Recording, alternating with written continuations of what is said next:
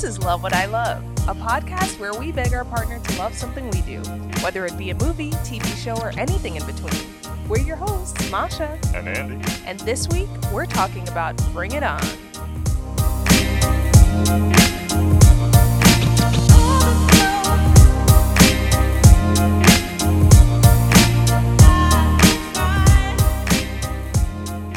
We're nerdy. We're fun. We hope you laugh a ton. I'm Masha, the host. My intros are the most. And Andy is here. He loves it when I cheer. Oh, I didn't know that was coming. Oh, that was actually pretty great. I literally spent all morning writing that. I'm very proud of you. I did not know that was coming. That was awesome. Yes. That beats the shit out of my Alfred Hitchcock and my Bill and Ted impression. Go for it. Awesome. Oh, that was really fun to write. That was great. Well, Bring It On is a classic coming-of-age sports dramedy.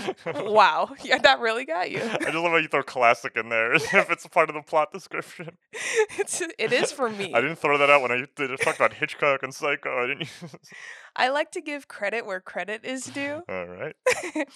As I was saying, it's a classic coming-of-age sports dramedy about a champion high school cheerleading squad, the Toros, and they discover that their previous captain has been stealing routines from an inner-city cheerleading squad.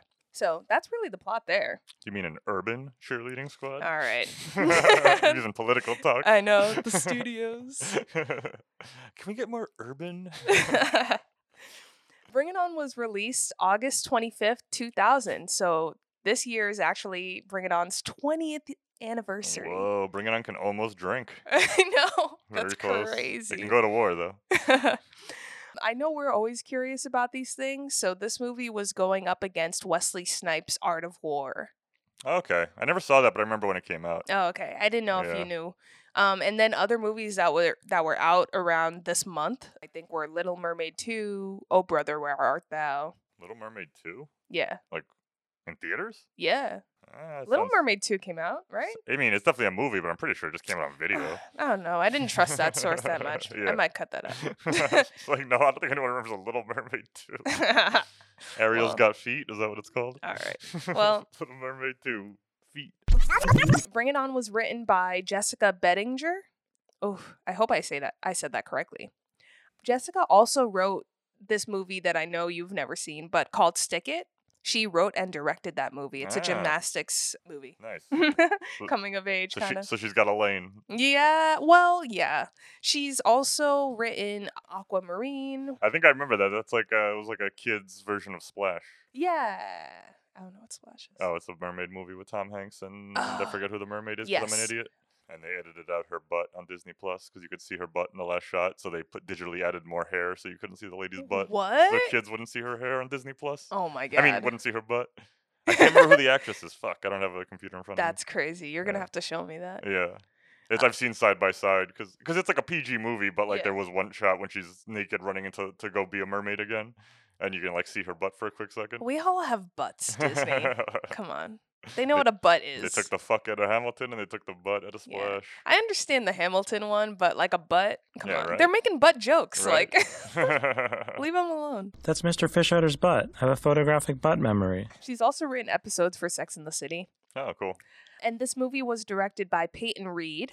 I Yeah. think you know him. Yeah, I was surprised. Not surprised, but I didn't realize I would know the director of this. But I don't know his whole career. I just mainly know him as the Ant-Man guy. Yeah, he is the Ant-Man guy, but this was his first feature film debut as a director. Very cool. What's he made between this and Ant-Man? First of all, he was originally a TV director, so that was where he got his start, but he has done Yes Man, The Breakup, Oh, yeah, I remember and those. Down with Love. I don't remember Down with Love, but I remember those other two. Yeah. Yeah, I didn't see him, but I remember him. Cool. Yes Man was Jim Carrey, I think. Uh, He could only say yes. It seemed like someone took the script of Liar Liar and was like, let's do another weird gimmick. Because in Liar Liar, he can't tell a lie because of magic, and this one he can't say no because of magic. was that also Jim Carrey? Yeah, Liar Liar? yeah. Oh. And that was pretty good. That was in the 90s. Oh, I see. This was like 10 years later, so I think they're like, let's do Liar Liar again, but with... Was it the same character, or did they just like N- take a No, premise? it's not the same character. Oh. I just seems like, they were like, that worked once, let's do something very similar. That's funny. And then, yeah, so he just goes around and everyone asks him things and he can't say no. Yeah. I was about to say maybe the plot is he can't lie, but I was like, wait, that's Liar Liar. They just did the same movie twice. I'm talking a lot about movies that I've never seen. I've never seen Splash. I've never seen any of this shit. Oh man, you're pulling facts left and right. Just weird things I remember. Yeah, what the hell? How do you do this? I don't know. You must have aced all your tests in high school. They weren't about movies, so no, I did not. It just didn't apply to math and science, I'll tell you that much. That's why I have a podcast right now. Oh man. Instead of a high-paying gig. Moving on. This movie stars Kirsten Dunst, Gabrielle Union, Eliza Dushku. Dushku. Yeah, that's it. I was so nervous to say her name. It's Eliza the Vampire Slayer. Okay. And That's her full name. right. And Jesse Bradford. It also stars the girl group Black. I don't know them. So they Oh, are they the other Clovers? they're the other Clovers. I was wondering why I've never really seen them before. Like I was like, who are these actresses? I don't know who any of them Oh are. yeah. How do you spell Black? Blaque. Oh. My name is Kendra, and I spell it with a Q-U. They're also known outside of the US, they're known as Black Ivory, which is Oh. interesting. And just additional background, it was produced by Beacon Pictures but distributed by Universal Pictures. It had a budget of $11 million but made $90.5 million. Damn. It spent 3 weeks at number 1 in the box office. Yeah, I remember when this came out. Oh, Yeah, wow. it was a hit. That's crazy. Just because I know I shouldn't bring this up, but I literally do it every time I looked at Rotten Tomatoes. Can I try and guess? Sure.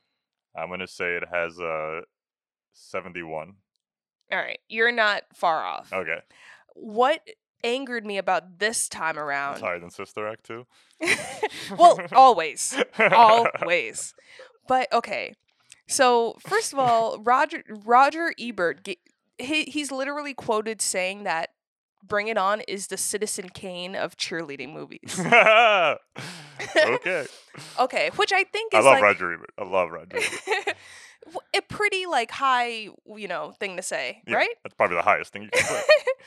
It has a freaking 63 Oh. on Rotten Tomatoes. An audience score of 65. Oh wow! Usually, I thought this would be like 95 audience score. That's why I'm saying Rotten Tomatoes is crap. It's not I'm not doing this again. Oh, sorry. I'm not doing The critics There you- suck. They don't know what they're talking But this about. one also proves that the fans kind of suck too because they didn't go Yeah. to bat for it. Because Sister Act 2 has a much higher audience True. rating. Like it's like in the 70s or some shit. So basically, this is my call to action here. If you love Bring It On, you should go to Rotten Tomatoes and help adjust that audience score because it should be a 95 minimum. I believe. Okay. So obviously, this movie was a success. I mean, how can you have a 63 rating and then have six Bring It On movies, and a TV show and a musical that was on Broadway? I'm gonna counter that with there's about 8 Police Academy movies and they Oh. all suck. So the first one's all right, but I'm just saying a slew of sequels doesn't mean much. We live in a society of laws. Why do you think I took in all those Police Academy movies? For fun? Well, I didn't hear anybody laughing. Did you? Especially when none of them came out in theaters besides the second one. Yeah, we could talk about this. Yeah, we'll get there later. But before we move on, Andy, coming Yeah. into Bring It On, I know this isn't the first time I made you watch this movie, but Yeah. obviously I love it, so you had to have it on the cast. Totally. Tell me a little bit about how you perceived Bring It On, your thoughts, how you saw it for the first time. Well, actually, this one, oddly, I remember exactly how I saw it the first time. Wow. Because, let's see, you said 2000 it came out? Yeah. So I was 10. It might have been the year after because it was already on video, but I got some cousins that live in the Poconos, and we used to go there a lot when I was a kid because we would Mhm. go skiing and stuff like that and then stay at their place for, like, the weekend. Nice. And, I mean, my cousin Barbara. That was her family. Oh, And, so I was 11. She's older than me, but she was probably still a late teenager at the time. mhm. And then I remember we were staying at their house for the weekend, and she had rented Bring It On because she loved it. Nice. And then it's mad funny because I kind of felt like Kirsten Dunst's little brother. Where, like, at first I was like, oh, I'm not going to watch this girl movie. Like, what are we doing? I'm 10. Like, I want to watch X-Men. yeah. I just was kind of like sitting in the room watching it. And then I guess it was the mix of like the dirty words, the hot teenagers, even though you're 10, it's, it thinking that much sexually, but you still, you see Yeah. girls in bikinis, you're like, oh, that's fun. She's pretty. Kind of hence why I felt like Kristen Dunst's brother in the movie, where he's like, I hate cheerleading, but then he's around all these hot girls. He's like, it's not so bad. Yeah. So I was kind of like doing that. And then I remember just like kind of like getting into it and just like watching the whole movie and then being like, I kind of liked it. And then I was like too embarrassed to go to school and like like if people brought it up, I wouldn't be like, I kind of like that movie. So that was definitely the first time I saw it. Was as a 10-year-old, like sitting in the living room while my older cousin was watching it. I like it. And then I just kind of never watched it again because it didn't resonate with me like that. It was more like, oh, I thought would find this to be mad stupid and girly, and then it ended up being pretty good. I remember thinking a lot of it was funny at the time. I do remember in school, everybody was doing the spirit fingers joke. Yeah. Not only the girls, but dudes were doing it too. Like, those aren't spirit fingers. These are. That was like the go-to line Oh, from yeah. my experience of the movie that transcended. And then I just never watched it again. Never really thought about it. I remember all the sequels coming out constantly on like video, and I just was like, yeah, I'm not gonna watch that. Yeah. And then we started dating, and then you at some point brought it up that it was like one of your favorite movies. I brought it up on the first date. Yeah, No, I don't you know. came in cheering to our first date. You were like, "I'm Masha, hello." No, it didn't happen. Yeah, and then we watched it again. I don't know probably 2 years ago, maybe. Yeah. Yeah, somewhere around there. Yeah, something Andy and I do occasionally when we give each other gifts is we give each other a coupon. Like we actually draw out a coupon and like we'll put a name of a movie that we don't want to see, but we know the other wants to Yeah. show. Masha at some Masha point. was awesome and started this trend with Scream because she knew I fucking love Scream and Yeah. she hates horror movies, and it was like, it wasn't like the first gift, but it was probably like 2 years into like giving each other gifts, and I Yeah. remember being like, that's an amazing gift. You're gonna watch this movie that I know you have no interest in watching because I want you to. And then yeah, we did that. We've done it again since then. Yeah, but I remember cashing in a coupon for Bring It On that you gave me for my birthday. Yeah. I bought you the DVD and then attached the coupon to the DVD. I feel like those days are probably over now that we have this podcast because Yeah. every week we do this. Where like I feel like I would have needed a coupon to get you to watch Psycho, and then now I'd just be like, nope, we're doing Psycho this week. So I feel like those days would be gone. Yeah. But that was an amazing idea for a gift. And anyone out there, it's Yeah. money can be tight sometimes. You can't always afford lavish gifts, but I Mhm. know that meant a lot to me. So that's a good gift. Aw. Yeah, it only costs some emotional pain depending on the Yeah. movie. That and the price of like a DVD, which these days you can get for like $5. Oh yeah, totally. So yeah, I mean that was pretty much my background. So yeah, going into it this time, it was my third time seeing it, so there wasn't too much of like unexpected things happened. Yeah. But it was good to get a refresher for sure. I mean, because it's not like one of my favorite movies of all time, I don't have it like memorized the way you do, so I definitely needed the refresher Mhm. to kind of watch it again and remember it to be able to talk fresh on it. I'm actually though really excited because even though we watched it together, I feel like we've never really had an in-depth discussion about it. Like No, you can kind of assume why I love it, but I feel like we've never like really talked about it. yeah. So how about your history on this one? I don't remember seeing this movie in theaters, so I probably rented it from Blockbuster because I saw cheerleaders on it. Yep. And I love to dance. Yeah. So I was like, And also, the cover is not just Kirsten Dunst. You also have Yeah. a black cheerleader on the cover, so yo, I'm sure that meant Gabrielle something. freaking Union. I love Oh her my so god. much. One of the most gorgeous women of all time. I know. I'll say it right now on here. I always mean to look this up, but I don't know why. If you bring up Gabrielle Union, at least around the Haitians, that like if you bring her up around my family, they'll be like, she's Haitian, right? Yeah, she's Haitian. Yeah. It's like- I feel like every nation, like especially smaller ones, love to claim their own. Like if Yeah. somebody's something like, do you know how many times fucking people bring up Bill Belichick, the Oh, coach, and be yeah. like, oh, he's Croatian, by the way, and I'd be like, yeah, all right. He didn't grow up in Croatia. I don't know if it's true, and I don't know how much that influenced me and how much I love her, but yeah, I love her, and I guess I'm claiming that she's part Haitian. It worked. Own it up. But yeah, I remember watching it and then just being hooked. And this is one of those movies that I watch over and over again. I might be able to like recite the whole movie by heart at this Yeah. point. That's how many times I've watched it. And I've watched it so many times that I actually used to do the routines along with the movie. And so I still to this day know all the choreography. And I obviously can't tumble or do a backflip. So I'll Yeah. do like this jump. Just freeze frame yourself. and pretend I did a backflip in my head. What about at the end when they're tossing each other in the air like 30 feet? Oh yeah, I like just jump in the air and pretend I'm doing it. Yeah. But anyway, it's pretty embarrassing.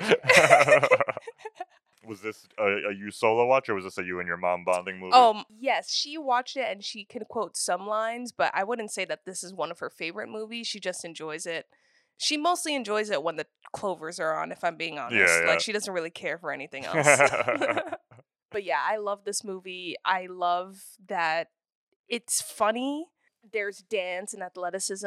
And I love that it's about more than cheerleading. Obviously, I was a kid, so I wasn't expecting to have like this layered story. I was just excited to see some cheerleaders. We'll go into it doing as some we stuff. get to it, but that's in kind of what works for me more so than if it was just there's a competition coming up, we have to train, Right. I like that there were some twists and turns along the way. Exactly. They touch on privilege and cultural appropriation, homophobia. Like, there's just so many different layers that I, to this day, still value this movie because unfortunately a lot of it is still relevant. Exactly. So I just feel like it's a timeless movie.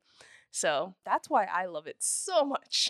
Oh, one dumb thing I remember from being a kid that I remember this time was Mhm. I thought that the fact that the team's name is the Toros and her name is Torrance. Oh. I did because I wasn't like fully like when I was watched it that first time, I was kind of in and out a little bit, and I was Right. just like, I thought she like changed the name of the team to be her name. Oh, boy. Oh no, I thought the cheer was like her name, like they were cheering the mighty Torrance or whatever, and I was I just see. like, I just didn't get that, and I remember even just being like, why did they make it so close? Like, why not just name her anything else? Like, Yeah, I don't know. I honestly didn't find anything about that. I've never heard the name Torrance in my life. yeah, me neither. But I mean, it works for like a movie because you want to like remember, you know what I mean? But it's Yeah. just so funny that I feel like if your name was Torrance, maybe you'd go by Tori. Yeah. you know? But yeah, I love this movie and representation. I freaking love Gabrielle Union, and I've never seen myself in a cheerleader. Like, before then, I didn't really see myself that much. Like, this is one of those movies where I was like, oh, like, you could be a cheerleader, Masha. Yeah. And an awesome, great looking, like, one who's tough and like stands up for herself. Nice. So definitely inspiration. I guess I'm curious about the history of cheerleading movies then, because I can't think of I guess I can't think of a lot. So like even Roger Ebert's quote, and I was like, what came out before this? The one it's not really a cheerleading movie, but I absolutely love. It came out the year before, But I'm a Cheerleader with Natasha Lyonne. It's a fucking fantastic movie. She's the one from Russian Doll. Oh, which one was she?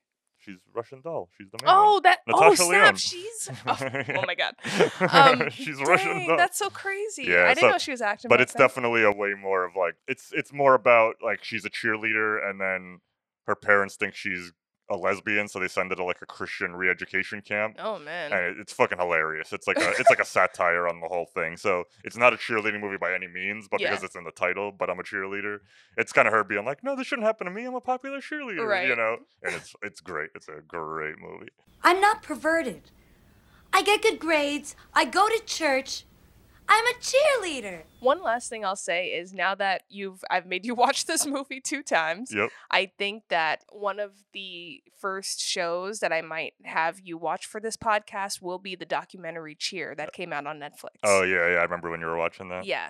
And it's so fantastic because this is like the glitzy, it shows you cheerleading, but it doesn't show you like how much work goes into creating a routine. Yeah. And Cheer just like really gets into it, and you're like, God damn. So I would love to get you to watch this or to watch that documentary. But real quick, why I think you should love this movie. It's, like we mentioned earlier, a multi-layered movie in terms of topics and stakes. Steaks. ELO steaks. Everyone knows Medium this. rare. Not those steaks. You love comedy. Comedy. I thought you would appreciate the humor in this movie. There's a Yeah. lot of it. Mm-hmm. And you love verses. I guess I should explain that. Yeah, that makes no sense. I mean, it does to me, but Andy loves competition. It's really just us competing against each other in different games. yeah. But I mean, you appreciate a versus like a Cobra Kai. Like, you love when there's competition involved. I wrote a musical. It's pretty damn good. Okay, I want to put it on. Right, what's your angle? I don't know. Yeah, whose face are we shoving this You don't musical shove a musical in someone's face. What are you talking about? Right, but who versus? Who are we doing it versus? Oh my God, are you guys gonna make this about this? Yeah. So It's fun. I thought that you would appreciate that in this movie. Do you like my points? Yes. Like I said, the extra stuff that's not the cheerleading is really kind of like what hooked me more so than the actual just like competition aspect. So yeah, had this been a way more straightforward like dancing movie or cheerleading movie, I might have been a little more bored. Yeah. Cool. So obviously, because I love this movie so much, I put so much pressure on the research. So I'm gonna do my best to sprinkle stuff in, but I do have some digging in stuff. Lay it down. Nice. So first, I want to talk about the screenwriter because she's really the reason why Bring It On exists. Jessica actually has a background in music videos. Okay. Like she would direct a lot of music videos, hip hop videos, in fact. Like she directed Fly Girl, Queen Latifah's music video. Oh, fire. Yeah, right? That's a good song. So this movie actually came about because she was inspired by, she used to watch ESPN cheerleading competitions because she was so fascinated by them. And she made a routine out of watching them, but then she would notice that a lot of the dance moves that cheerleaders were using were like from hip hop and like, black dance groups. That's hilarious. So she was like, this is an interesting cultural appropriation moment. Yeah. What the hell is happening here? And that kind of just sparked the idea of like, what if, a story like this could occur. Interesting. So I like that it's actually rooted in like an actual, question. Yeah. That's real. Because I feel like if this movie just like never came out and it came out today, they probably would have made the Clovers the leads. Do you think, was that ever an option? And then the studio was like, let's make it about a white. Because I actually think it works a little bit more by not doing that. I think it would be too straightforward if we just followed the Clovers the whole way through and made the Toros like the bad guys. Right. Was that ever in the cards? Did you want to write a story about black cheerleaders but had to sell it as a story about white cheerleaders? At no point did I see that she wanted to make this about the black cheerleaders. Yeah. I think because she was watching the white cheerleaders, that was the first thing she went to, like, to see it from their perspective. She is a white woman. Okay. And I think a lot of the things that came up and that I want to dig in deeper as well is she didn't really, and I like that, and I appreciated that they brought in black people to kind of, and took their point of view to write for those characters. Yeah, she wasn't trying to write a black story. Like, I mean, even though, yes, there is a story there, and I have more thoughts on that, but yeah, there was at no point that they were trying to make this about the Clovers. Okay, I was just curious. Yeah. And plus, like, at this point, Kirsten Dunst and Eliza Dushku were both pretty big, so, like, I feel like it would be easier to sell by saying they're, like, two of the leads. So, yeah. Because Gabrielle Union, I mean, she was in like 1,000 movies in 1999, but it was always like as the friend. Yes. Like in She's All That and 10 Things I Hate About You and all that. Yeah, those are the two movies she did the year before this movie. Yeah, so I think this was probably a bit more memorable in terms of people being like, oh, I know who that is. Like, she wasn't just like the friend who showed up every once in a while and said something. Yeah, and the Oscars hosted like a virtual reunion for this year between the director Gabrielle Union, Kirsten Dunst, and the writer. And Gabrielle was like, yeah, I did those movies and I didn't want to do the same character. Like, I really focused on making Isis different, and she appreciated that. Like, it was like someone that more reflected who she is as a person too. I had no idea her name was Isis. Yeah. I feel like I never heard them say her name in the movie. They never really say it. I feel like a Clover says it once. Yeah. So. You're the nicest, Isis. All right. Ooh, you want to make a cheer? Oh, nope. That's going to happen. Nope. N-O-P-E. But yes, so Jessica had to pitch this movie, she said 28 times. Damn. Shot down 27 times. I feel like I would have lost count. I know. Like after like 8, I would have been like, I just pitched it a lot. I don't know. Yeah. And fun fact, apparently Tom Hanks helped greenlight this film's production somehow. Whoa. I couldn't really find too much detail on how he did that, but I love Tom Hanks, so I'm going to take that as fact and be like, yes, I believe that. Was it his son Chet Hayes? He went to his hip-hop concert, and he's like, these black people need a movie. Oh, no. Chet Hayes showed me the way. Fucking hate Chet Hayes. Oh, man, you do. Such a nerd. One thing that I liked was, as she was writing this movie, she talked to the writer of Heathers. Nice. And a piece of advice that she got was, rather than writing the teen speak of that time, he said that would date your movie automatically. Yeah. Like, create your own slang. So that way, it That's always a better stands. move. Exactly. Yeah. So I think that's another reason why, like, the disses and the slang in this movie is so unique and quotable. Yeah, yeah. She puts the whore in horrifying. I love it. And funny thing too, this wasn't the only cheerleading movie to come out that year. Really? There was like another cheerleading movie called Sugar and Spice, which was like a crime cheerleader movie, I I guess. feel like I remember that. Yeah. I definitely didn't see it, but I think I remember it. The lead of Sugar and Spice, Marley Shelton, Mm-hmm.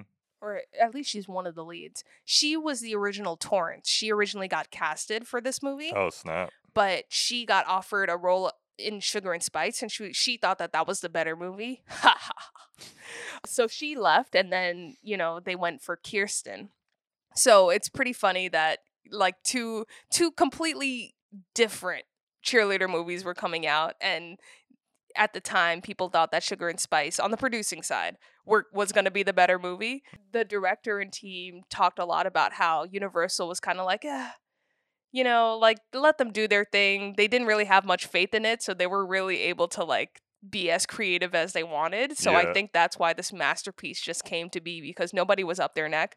The biggest thing that the director had to deal with was the studio was demanded that this stay a PG-13 movie. So there was a lot of like not trying to not cross the line. And I Yeah. think it does push it a lot. Yeah, I think so. I mean, even just in the cursing and some of the other stuff. But Yeah. I could totally see that where you're gonna sell more tickets if you're aiming for teenagers, if they all can go instead of just the ones who are 17 and up. Right. And I guess one last thing I should say about Sugar and Spice is Gabrielle Union was also being considered for a role, but at the end of the day, they didn't want to have a black lead for that movie. So she actually spoke like, okay, well, I'm gonna go for the movie that actually embraces diversity. Yeah, exactly. And that's how that ended up.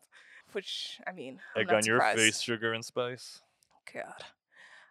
Kirsten was the next choice, right? And Yeah. she was ready to say no to this movie, but she met with Peyton, the director, and he's really the reason why she said yes to it in the end. Because she just felt like he would bring something special to it. And she was 17 at the time. Damn. Like, I think that's another unique thing about this movie, that a lot of the teens in this movie were actually teenagers. Yeah, for sure. Kirsten was 17. Eliza was 18. I think Jesse might have been 20 or 21. But get this, Gabrielle Union was 27. Oh yeah, I actually knew that beforehand, but yeah, that's insane. Like, 10 years older. I mean, literally, what was it? 2 Halloweens ago, she dressed up like a clover, and it looked like it was a still from this Oh my movie. God. Yeah, she looks fantastic. Yeah, she's ageless. God damn. But yeah, I knew Kirsten Dunst was young because, I mean, literally, Interview with the Vampire and Jumanji were like 5 years before, and she was like a kid. She was like 10 years old in those movies. Yep. So it's pretty fun. Yeah. I love it. But like, you can't tell at all. It's insane.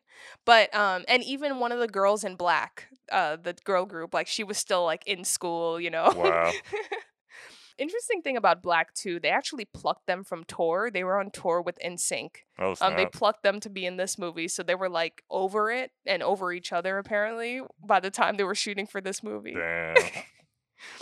Did they like stop making music? Like, I feel like after this, or They had a couple hits after this. One of their songs for this movie, I Love As If, which was actually in one of the routines in this movie. But yeah, they're obviously not together.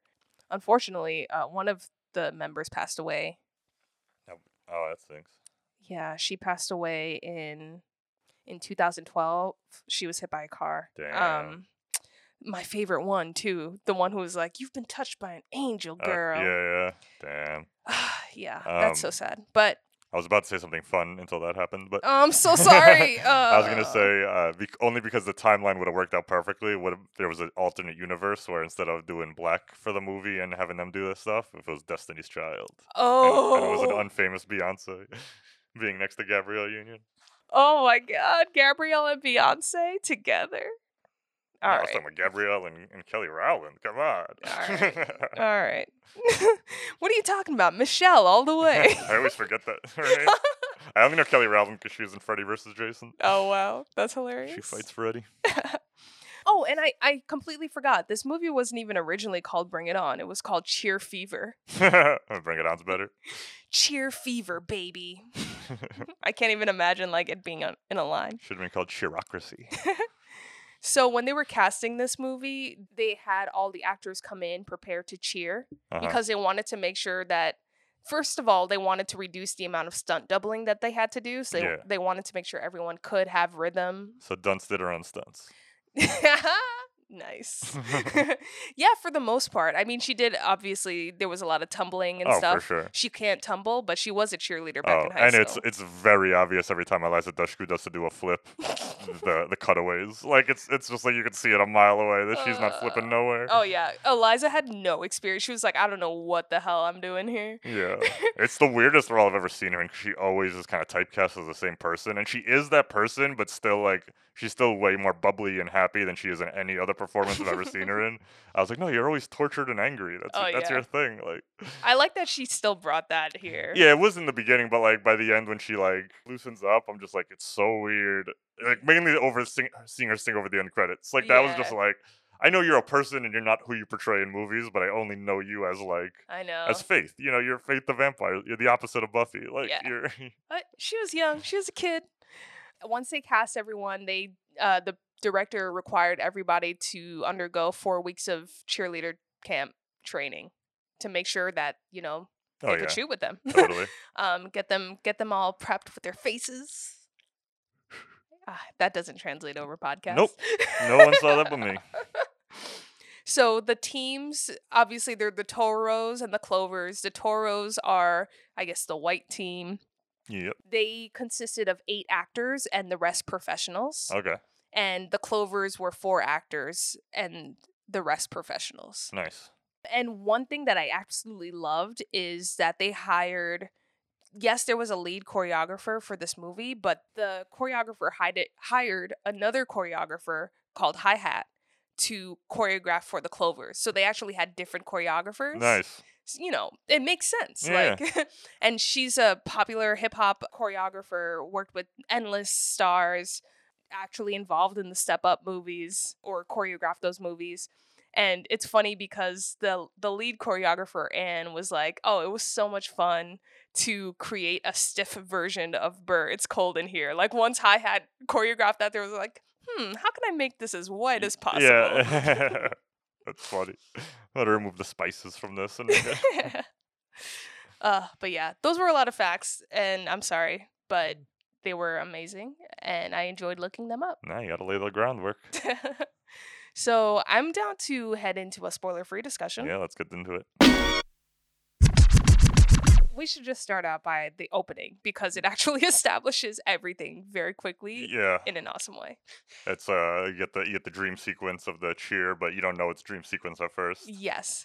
But the opening cheers everything because it lets you know that this, like, what kind of movie this is. Like, it's tongue-in-cheek, like. Yeah. The writer said, it addresses everyone's preconceived notions on cheerleaders. Like, I'm sexy, I'm cute. Like, you know, they're kind of bullies. They feel themselves like they think they're the hottest, you know. Yeah. Like, it actually, like, makes you think that it's going to be that kind of movie. And this, I mean, are we led to believe that this is a real cheer, or is this a made-up cheer that she's had in her dream? This is a made-up cheer that she's had in her dream. Like, it's not, like, based on... Because the one thing I was just thinking about was, like, you know, I started high school a few years after this movie, and there was no talk of sexy teenagers. Like, especially because, like, adults were in the audience. Like, you know what I mean? Yeah. Like, it was very... Like, even down to the outfits. Like, no cheerleader in my school ever showed midriff. Like, it was all, like, you know... almost full body outfits. Like, it was very much like, we're not gonna sexualize these 16-year-olds. I'm pretty sure in competitive cheerleading for high school, that's actually against the rules for them to show the midriff. Yeah, because it's like, yeah, these are children. They broke a lot of rules in terms of like, you know, what was allowed. I know most of them were high school age, but they did seem older. I kept thinking of, because I feel like nowadays we just don't do those like sexualized teenage girl movies as much as we did back in the day. You know, in American Pie, Shannon Elizabeth is supposed to be 17 and she has a topless scene. We're supposed to be like, yeah, topless 17-year-old. So I was thinking of the Blockers movie. And I was Uh-huh. like, that seems like what I remember teenagers like. Just Mhm. like regular old looking girls. They looked real young in that movie because most 16-year-olds do. And Right. there's no point where they're like in a hot bathing suit, like strutting around, like. Yeah. So I was just like, yeah, this is a time of a bygone era where we're just like, let's ogle these underage these minors. Yeah, Like- it's so weird. And I'm actually very happy that the director wasn't a creep. Like the cast had all good things to say about him. So like, yeah, it's definitely a movie of So that another was just what time. I was thinking. Where I remember just being like when I was like 15, 16, and we had cheerleaders. I'm like, yeah, that's not what movie cheerleaders look like. You Yeah. know? I'm sexy, I'm cute, I'm popular to boot. I'm bitchin', great hair, the boys all love to stare. I'm wanted, I'm hot, I'm everything you're not. I'm pretty, I'm cool, I dominate the school. Every Bring It On movie starts out with an opening sequence like this. Like it's a dream Yeah. that the main character is having. Usually, I mean, I think almost always a nightmare. Oh yeah, I remember hashtag Cheersmack. Oh God, let's not talk about Cheer Smack. Ugh. Hashtag Cheersmack is the name of the movie. Yeah, it's awful. I mean, we didn't even watch the whole thing. We watched. The whole thing. We watched 6 minutes and we were like, fucking skip. It just made me want to watch the original and be like, why did they even try? I wish you were weird like me, where I always want to see all the sequel. Like when I watched all the Psycho movies, like, Uh-huh. even though I knew a lot of them weren't going to be good. Like I want you to just like watch all the Bring It Ons and then give us an update on each movie. I will. I mean, I watched 2 and 3. 3 is when I stopped. That was Solange and Hayden Panettiere. Yeah.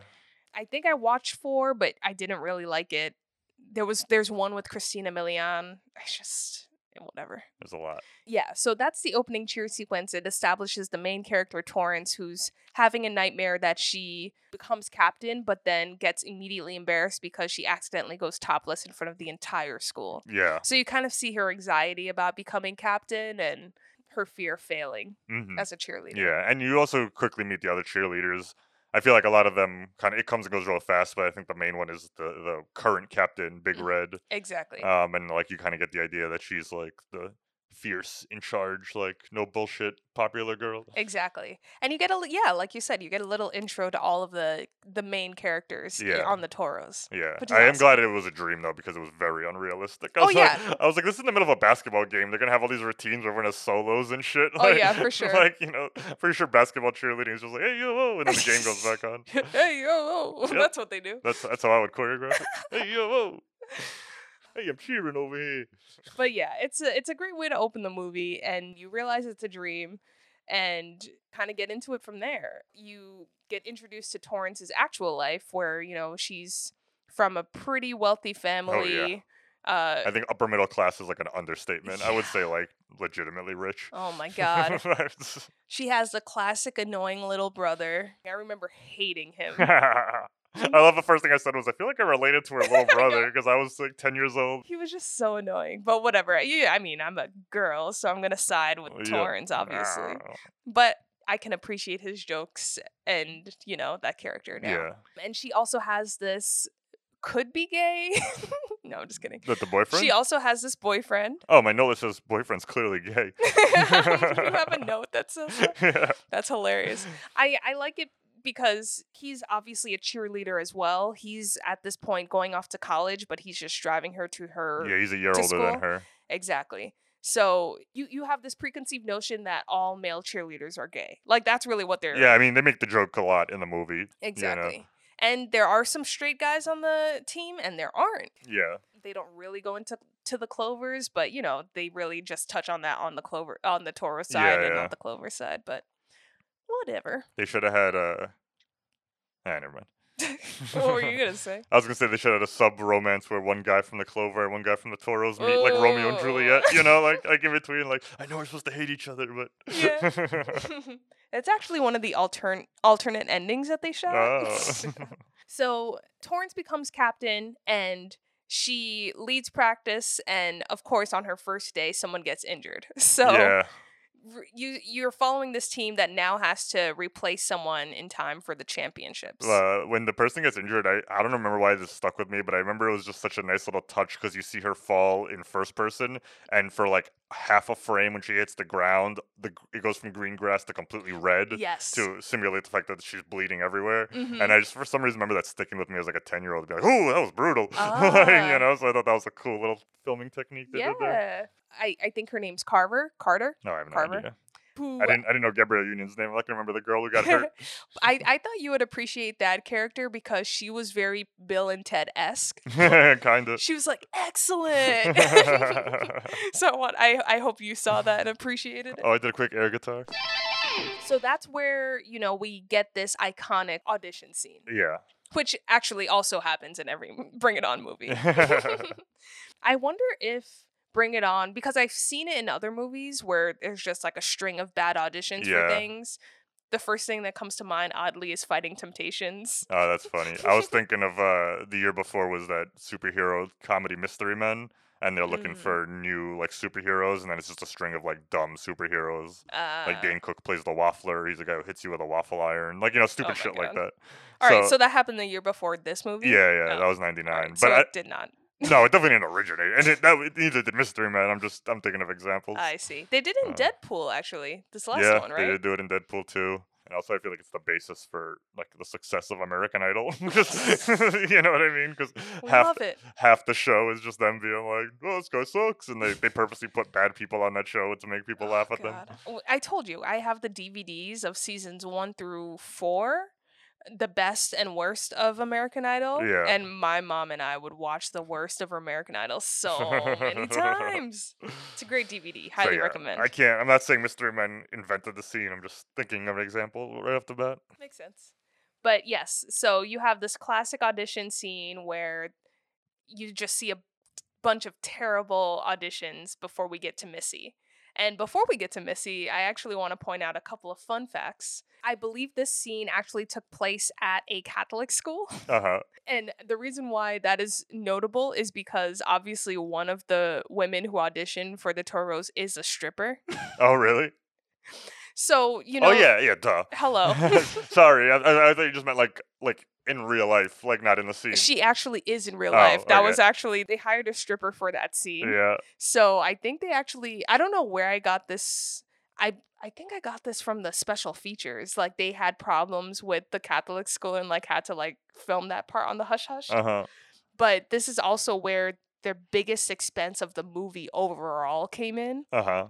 to license the heavy metal song Cherry Pie. Oh, wow. Yeah, that's a real famous song. It cost $40K Jesus just Christ. to use the song. Yeah, music licensing is insane. Like we talked about it on the Dazed and Confused, how like Yeah. it was just double the budget. Like they made the movie and then they had to take that same amount of money and just license all those songs. Yeah.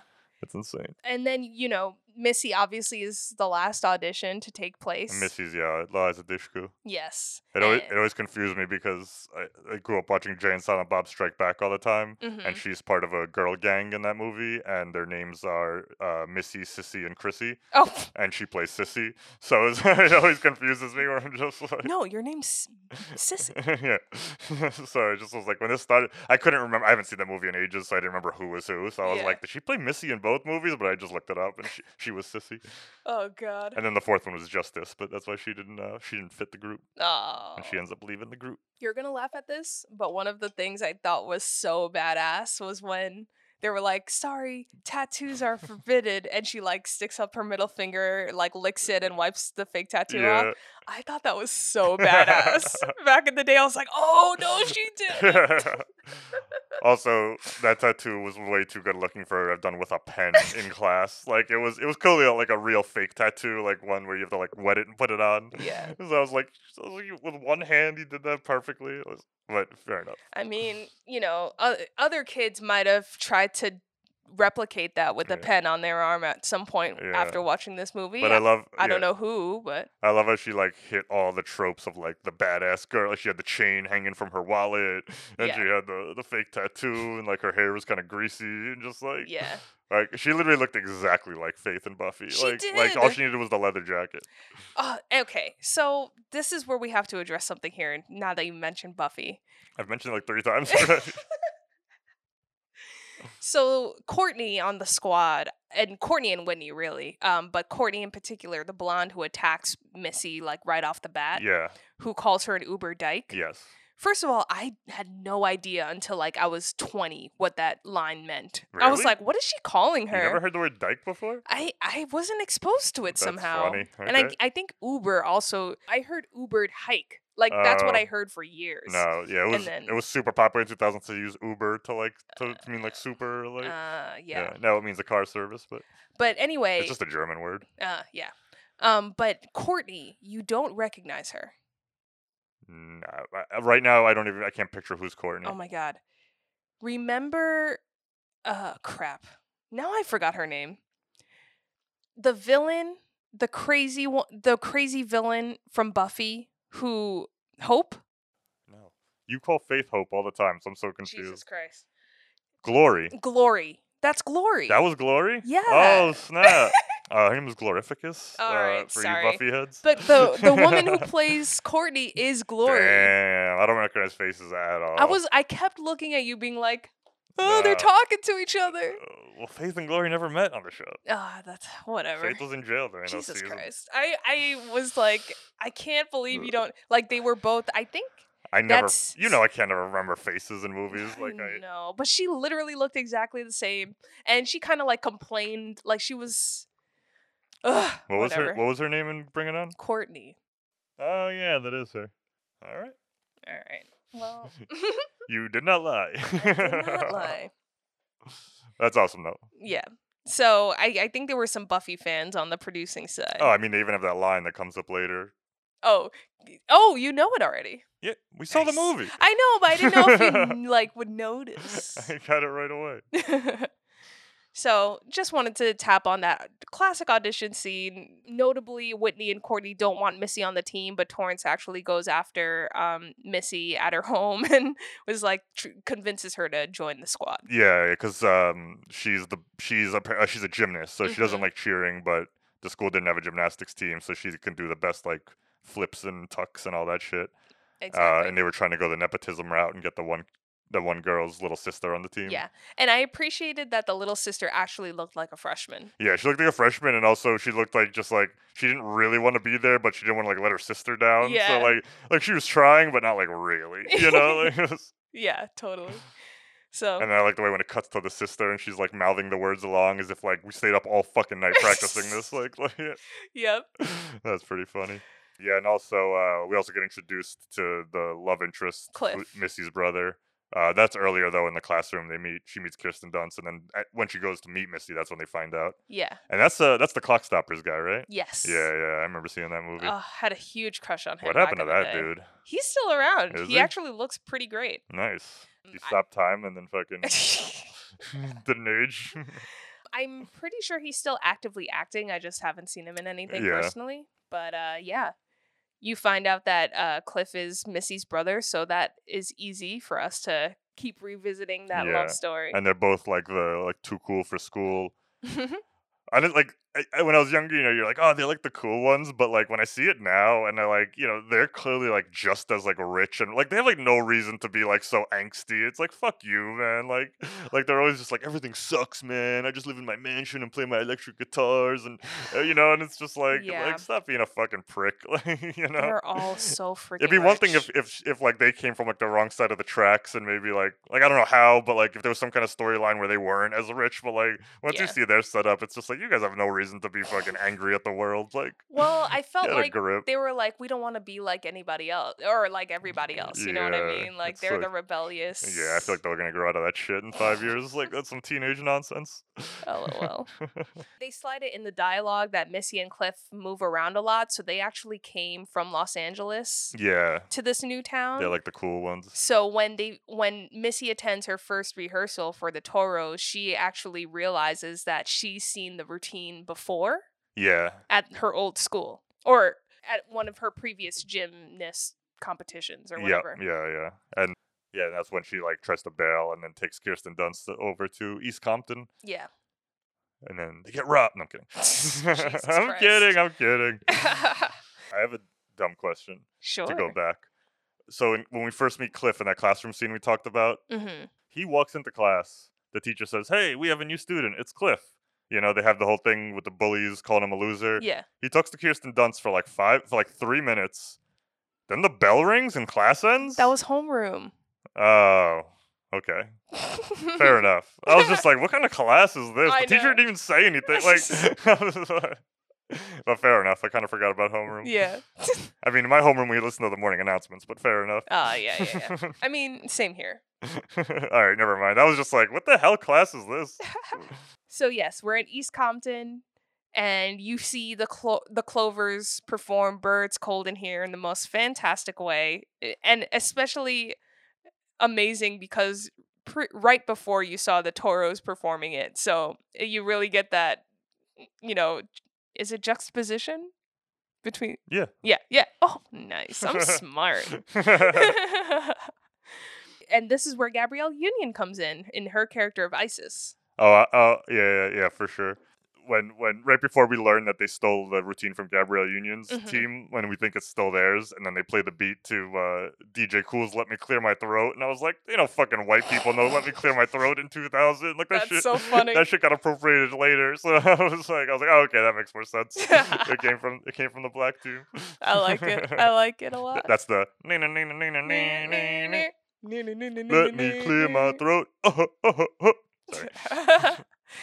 So after they see this cheer, Torrance and Missy try and bounce, but Gabrielle Union comes out with a couple of clovers and actually confronts Torrance. Yeah, and it makes it clear that she's known this whole time that they've been stealing. Yeah. Because she says, like, we've been seeing our routines on ESPN and all that. Yep.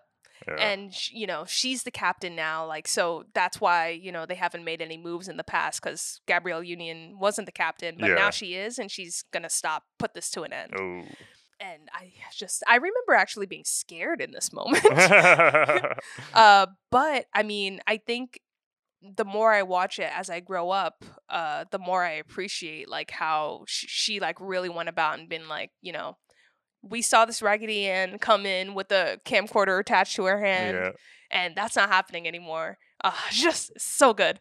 And I forget the character's name, but yeah, this is where that line comes in, the Buffy reference. Beat these Buffies down or whatever. Beat these Buffies down so I can go home. Yeah. I knew you'd appreciate that. I literally wrote, "You can't fight no vampire slayer." Oh my god. Just a side note here, Gabrielle Union actually worked with Peyton and the writers a lot. I actually think Gabby should get a producer credit for this because she was really involved with how Isis and the Clovers are portrayed in this film, like how to go about that. Not to make it too confrontational to make them the villain because they're not the villain in this movie. Yeah. And, how to approach that character and storyline in general, like how to go about it. Yeah, that's like I said, like I wasn't really into it until this point of the movie because that's when something new happened. It wasn't just about like, no, I'm the leader, so we're going to go to victory. Yeah. And I do think it does take some kind of writing.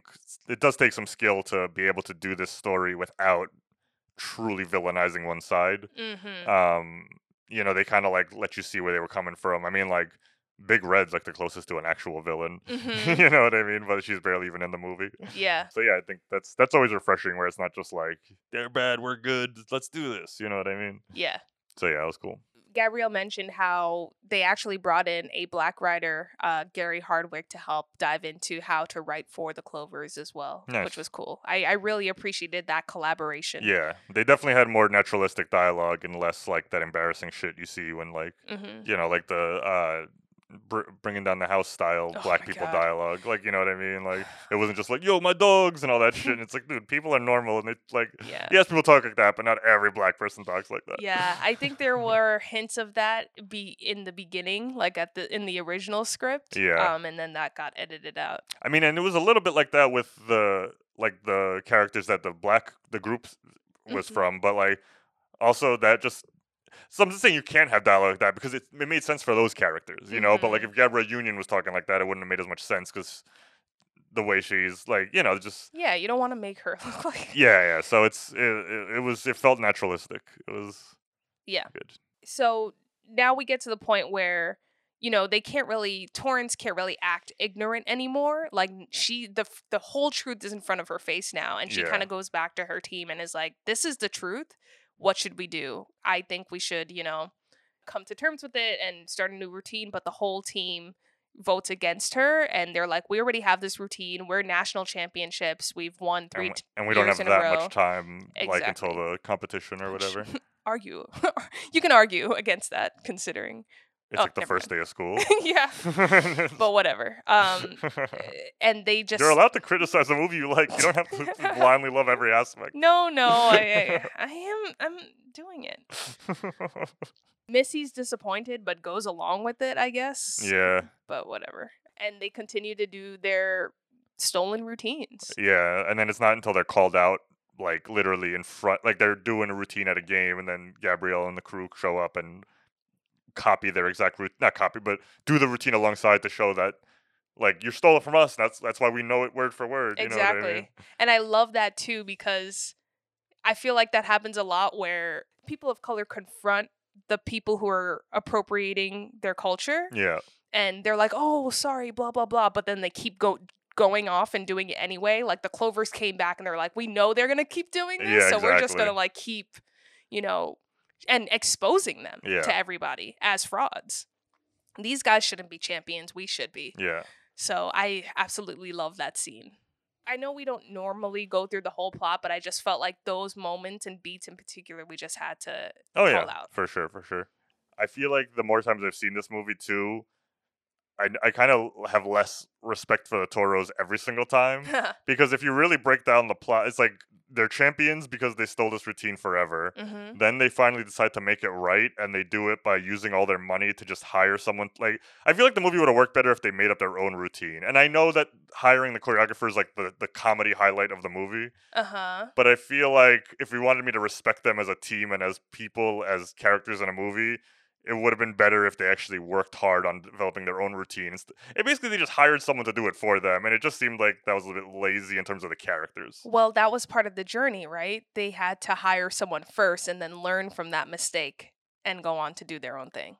Oh, yeah, I guess I guess you're right. Oh, yeah, because then they watch a bunch of movies and shit. Never Did you mind. see it? Okay, Andy definitely fell asleep when we were watching this movie. That proves it. Nope. I was like the whole time. Uh-huh. So, all right. I'm not angry. Cut that out, please. Oh, God, that is not being cut out. Because the championship is coming up so quickly, Torrance panics and hires a choreographer so that way they can get a routine ready for nationals. Yeah. And there are two things I want to touch on, but first I'll touch on the choreographer, Sparky Pilastri, Yeah. who is a recommendation that Torrance gets from her boyfriend, Aaron, Yeah. while he's at college. And the funny thing about Aaron is, Torrance always calls him when she needs something, and he just always gives her advice that just ends up being awful in the end. Yeah. Like, just a terrible boyfriend all around. Yep. And, it takes her like 20 calls to even get to him. Mm-hmm. So, anyway, she hires Sparky Pilastri, who is played by Ian Roberts, who's actually a founding member of the Upright Citizens Brigade. Oh, nice. Awesome.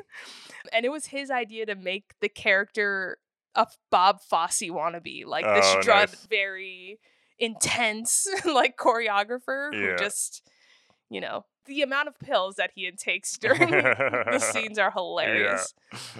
That actually was pretty funny. Yeah. I love the roll call. He just like makes them, stand in line, and he kind of like judges them one by one. Yep. Yeah. Which, today could be problematic, but I still think Yeah, it's hilarious. It's funny. It's fine. Smile. Don't smile.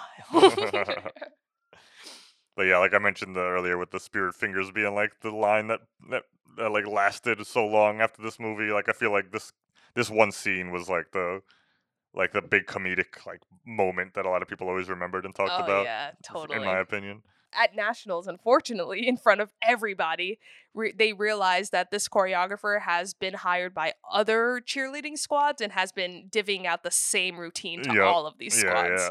So when they get to Nationals, or I'm sorry, this isn't Nationals. This is like the preliminary competition Yeah. that qualifies you for Nationals, the qualifiers, I guess. So the Toros, they actually hear the routine happening, like they hear the music cue, Yeah. and they're like right up next, Yeah. which is hilarious. And the Clovers are obviously there because they're actually going aiming for nationals this year. Yep. So it's hilarious on their front because obviously they threatened the Toros not to steal their routines, and to them it looks like they just stole another team's routine. Yep. So brilliant. So great. You have no comments here. I'm letting you go. No, yeah, totally. See? All right. When the Clovers come on to the preliminaries and they kind of like walk past Darcy and the other Toro, Yeah. and Gabrielle Union gives this like side eyebrow raise, Uh-huh. that's literally the reason why I know how to raise my eyebrow. I just wanted to be just like her. That's so funny. I practiced in the mirror for weeks. I feel like a generation of people all did it because of The Rock, and you did it because of Gabrielle Union. I never learned. I used to practice doing it so I could do the people's eyebrow, as they called it. Yeah. And I could never do it. Still to this day, can't do it. Just can't raise one eyebrow. It's Oh. impossible. One day. So yeah, I think that's all I want to touch on in the non-spoiler section here.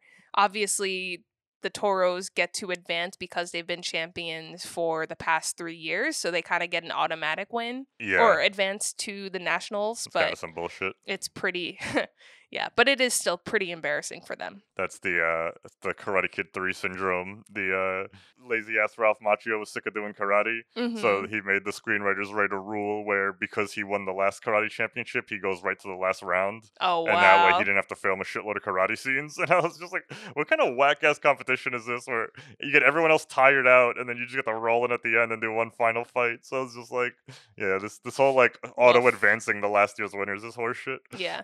But they also give them a pass too because the head of the committee was like, we've never had a situation like this Yeah, before. So yeah, it was yeah. kind of like, No, true. wasn't it's that not it's not level. quite that, but it always reminds me of that of yeah. him being lazy and being like, I'm not doing this anymore. Yeah. One last thing is I usually skip this scene when I rewatch it on my own because it's What? just so cringy Oh, to me. that's funny. So I usually skip this part. I actually watched the beginning up to the last time we see the Clovers, then I skip to the Nationals. Like- You love skipping around in movies. So I never do that. It's just I love it. So there was one last thing I wanted to touch on the choreography scene, but I want to do it in the spoiler section. cool. Do you want to just go into it so we could talk about the ending? Totally. So the second half that I wanted to talk about the choreographer scene is this is where I think they touch on privilege very well Yeah. in the film is because obviously the Toros, they're facing, they need money to hire this choreographer, right? Yeah. So there's a scene where Torrance asks this rich girl on their team, Darcy, for money because her dad helps finance a lot of the team's expenses. Yep. So she basically provides like $500 and they go to they host a car wash to raise the rest of the money. Yeah. This cute little like everybody wears bikinis, good looking people in a Minors. yeah, whatever. Very true. Sorry. But, like- I don't want to be the buzzkill, but it's just so funny. Like when you're younger, you're like, this is so hot, and then when you're older, you're just like, do parents allow this? Yeah, Like- it is actually very cringy. I would not allow my 16, 17-year-olds to be doing that. Yeah, but on the other side, the Clovers, they literally need money to participate in the competition, Yeah. and they are, what we've seen as an audience, the best team. Like all the best routines are theirs that we've seen this entire movie. They literally have to write into a talk show to get money for uniforms and just anything that they need to go to this competition. Yeah. I just feel like that touches on privilege, like you know. Yeah. It felt to me that character was like almost like an Oprah stand-in, the talk show Yeah. host, and she went to their high school, so that's why they feel like they could like appeal to her. Yeah, she's from East Compton, so Yeah. like she would know their story. Yeah.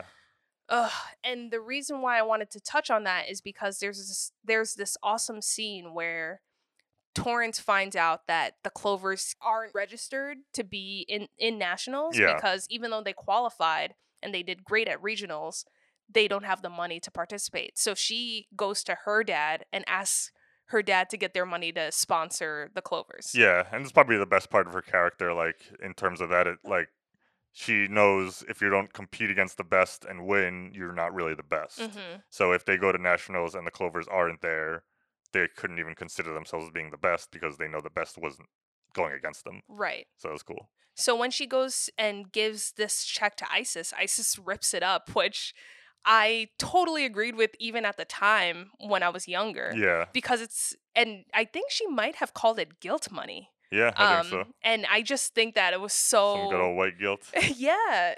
Because even if they won, like let's say they took the check, they won, it would be like the Toros are the reason why they won, which is not, Yeah, like it's exactly. And I think it kind of flips that whole like, they call it the white savior tropes in storytelling Mhm. when, there's like it's a story about black people and then like Brad Pitt comes in at the end and frees all the slaves and you're like, why the fuck did I just watch 12 Years a Slave? right. they're just waiting for Brad Pitt dressed as Jesus to show up. Yeah. So yeah, that's like a trope that always happens in these movies where like one white person comes and like makes all the black people's lives better.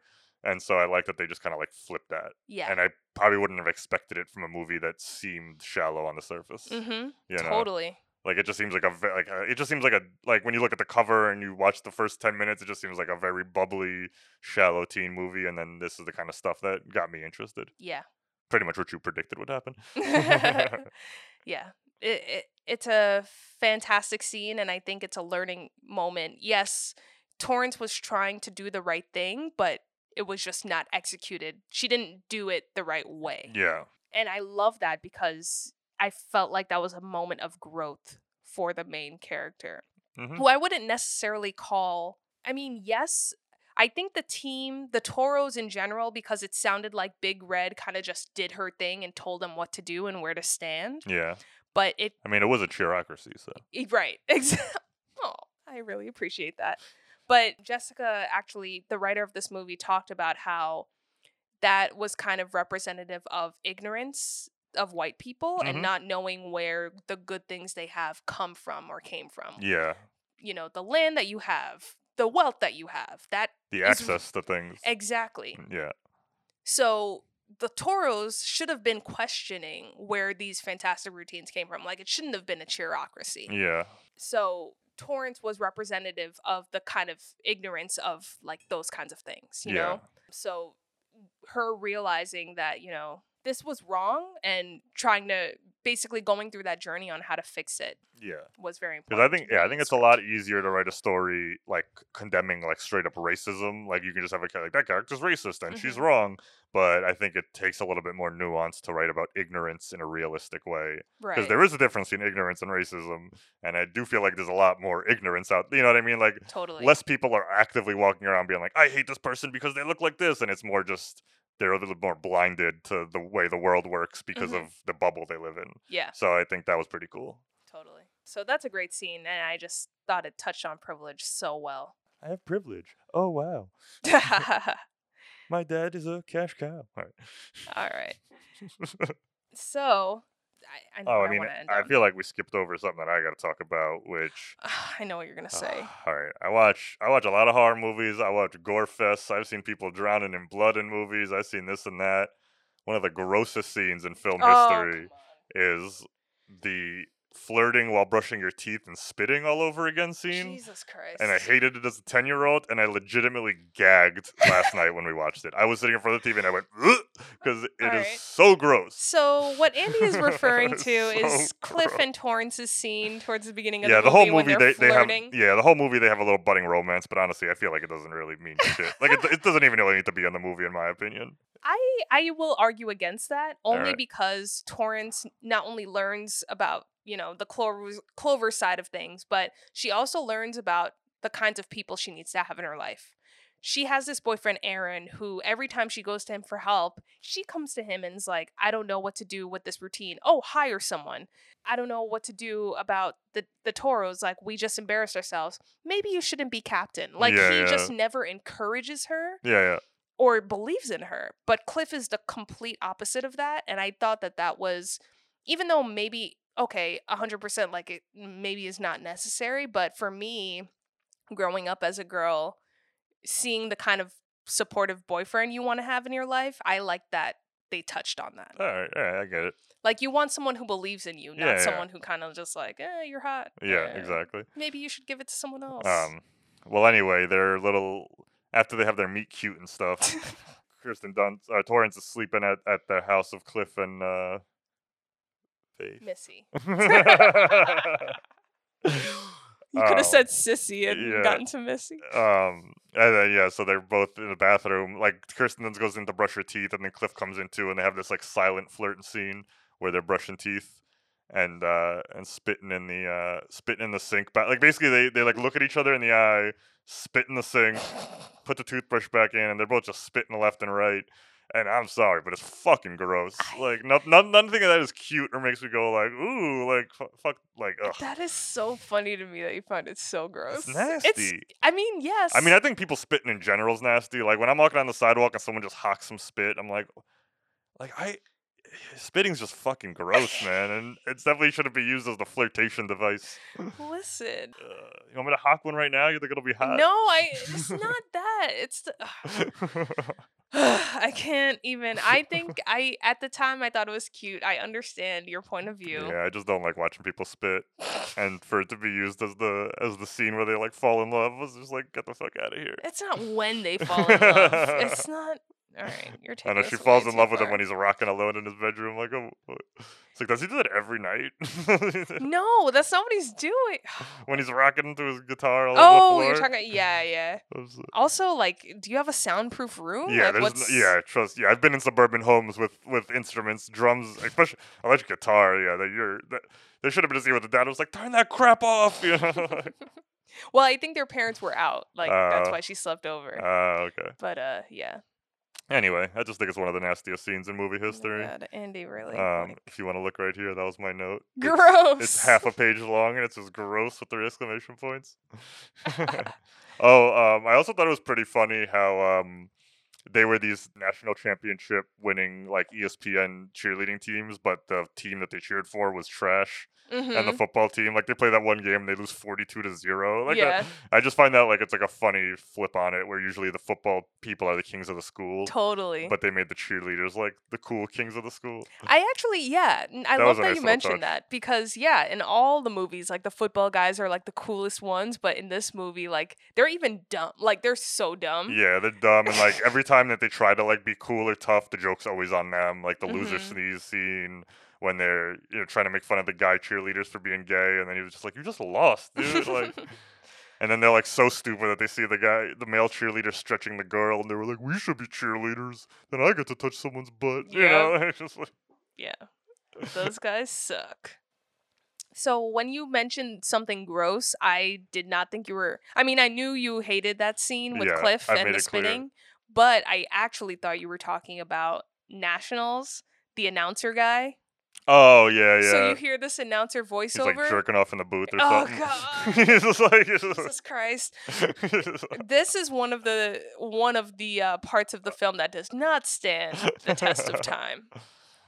This announcer's like, these anything that has teenage girls, skirts, and dance are okay by me. Yeah. I also just just want to adult bring up men. because of how harsh you were on Bill and Ted for their one use of the F Oh, bomb. God. I think we heard about 5 to 6 F bombs in this movie. I literally saw you tallying how many times they dropped. I'm just saying, if you're gonna judge one movie harshly that came out 12 years before this one, culturally, this movie had 12 more years of quote unquote progress Yeah. to realize they probably should be throwing that in movies. But I will stand by that. Again, I was a teenager at that time. That shit got thrown around left and right. So I'm not judging it. I'm just saying you got to be fair on if you're gonna judge Bill and Ted. No, I'll give you that. I thought that there were way more than I remembered being. Yeah, So, yeah, but I'll yeah. give That you movie that. was like candy back then. It was a PG-13, fucking okay for everybody apparently. God, so many. I just wanted to defend Bill and Ted. I know. When you were a kid, when it came down to the last competition scene, were you just rooting for the Clovers straight up, or were you still kind of hoping that the Toros would come through in the win because they were the main characters? Right. But I remember wanting the Clovers to win, yeah, but I also remember being excited to see the Toros routine because you kind of get, Torrance is like, all right, we can't hire a choreographer. We need to do our own thing. And what sparks her inspiration is basically Cliff gives her a mix CD to help cheer her up after they bomb regionals. Yeah. And she's kind of inspired, and she has like this awesome dance scene. Yeah, she's like on dancing. her bed. It seems like it's the first time she's ever heard punk rock in her entire life. She's like, "What is this?" Yeah. So she's like, "All right, let's just get inspired by different types of moves we Yeah. like, and different types of music, swing dance, blah blah blah." Yeah. So And they kind of show her ignorance too very early on when she first meets Cliff, and she thinks the Clash is his band, and it's an incredibly famous band from the 80s. So I thought that was pretty funny. yeah.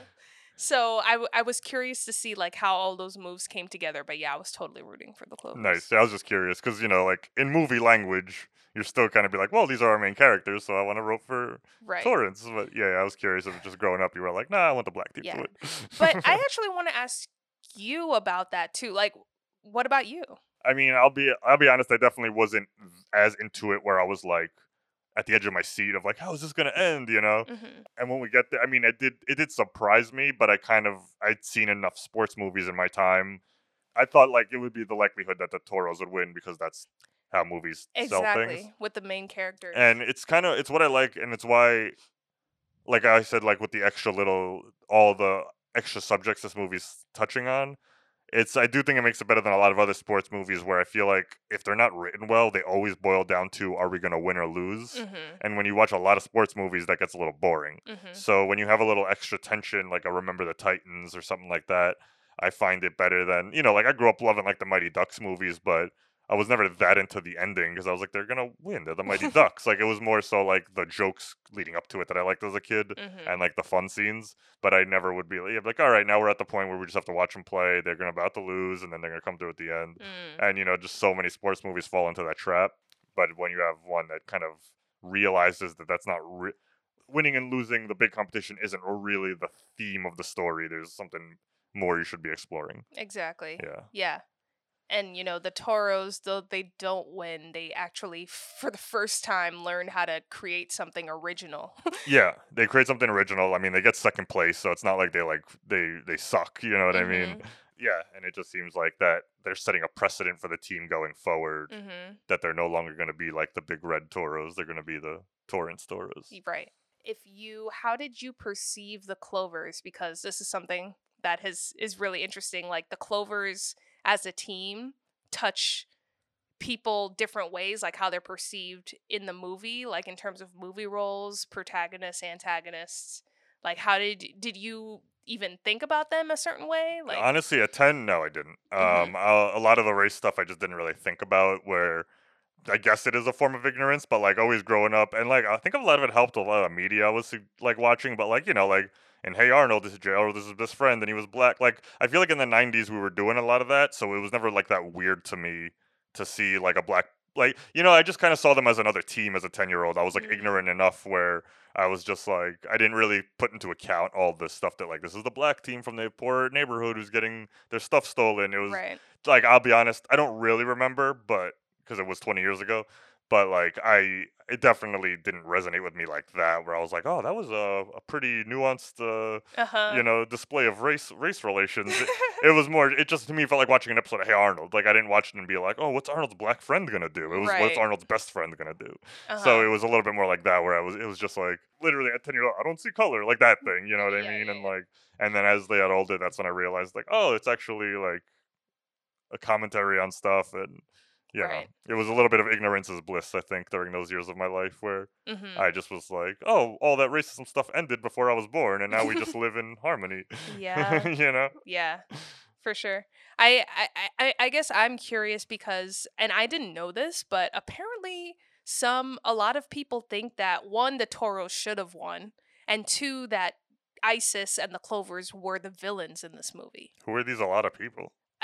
Apparently, people have written this online or have talked to Torrance, have been like to Kirsten Dunst, the Toros should have won. Like, these actors are getting a lot of. I think those are just people who were raised on like very conventional movies, and they're Mhm. confused when like it doesn't go down the way a more plain script would have went down. Right.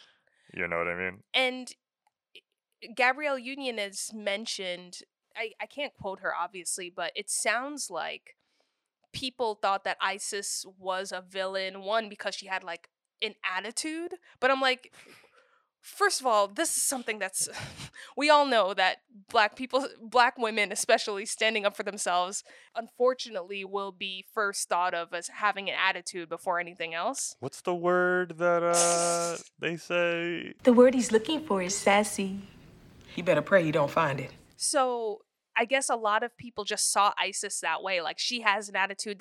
She didn't have to be that mean to Torrance's character. What's so funny is everybody besides Torrance on the Toros have an attitude and are pieces of shit. Mm-hmm. Like, every other person on that team besides Missy is like a fucking no-nonsense asshole. It's insane. But like, the fact that you think that the Clovers were the villains it doesn't make sense to me. Like, what? Yeah, I think that's a mix of racism and a mix of just being only exposed to very simplistic storytelling. Where I said, like, a worse writer would have had to make a villain because it's easier to promote your heroes when they're against someone, and it's harder Right. to write a story where neither side is truly villainous. Mhm. You know what I mean? So it's Yeah. like, it's harder to write that way. Right. And I would even argue that the Toros were the villains, and then they were trying to make it right. Yeah. No, I literally wrote, I was like, I feel like if this was made today, it would just would have been, the Clovers would have been the main characters. Mhm. Like, I just think that, Yeah, yeah, that's why I asked earlier. I was like, was that ever the original intention? totally. Yeah. That just boggled my mind. I just didn't know that people could actually watch this movie and be like, the Clovers are the villains and the Toros should have won. Yeah. What? What is wrong with you? Ugh, okay. Sorry. That's I'm fine. getting a little heated over here. One last thing I wanted to ask you. I obviously will probably have a couple of things that I forgot to mention. I'm going to look through my notes, but it sounds like you were not interested in the routines at all. Did they not entertain you? I just don't understand.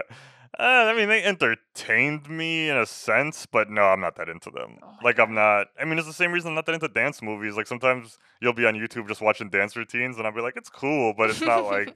It's just funny. Like, yes, it's pretty plain to say, but it doesn't do this. Even though they're very similar, it does not do the same thing that fight scenes do for me. That's Like, I'd interesting. rather watch. I could go online and watch 8 Jackie Chan fight scenes. I'll watch, like I do with this, like with like Ip Man. I love Ip Man, but I don't always watch from beginning to end. Sometimes I just throw it on to watch Donnie Yen whoop some ass here and there and there and there. Wow. So it's the same thing growing up watching Star Wars. Like, Star Wars Episode 1 sucks, but I was 9 when it came out, and I fucking loved those lightsaber fights. I would just constantly just rewind the tape to watch them fight with lightsabers.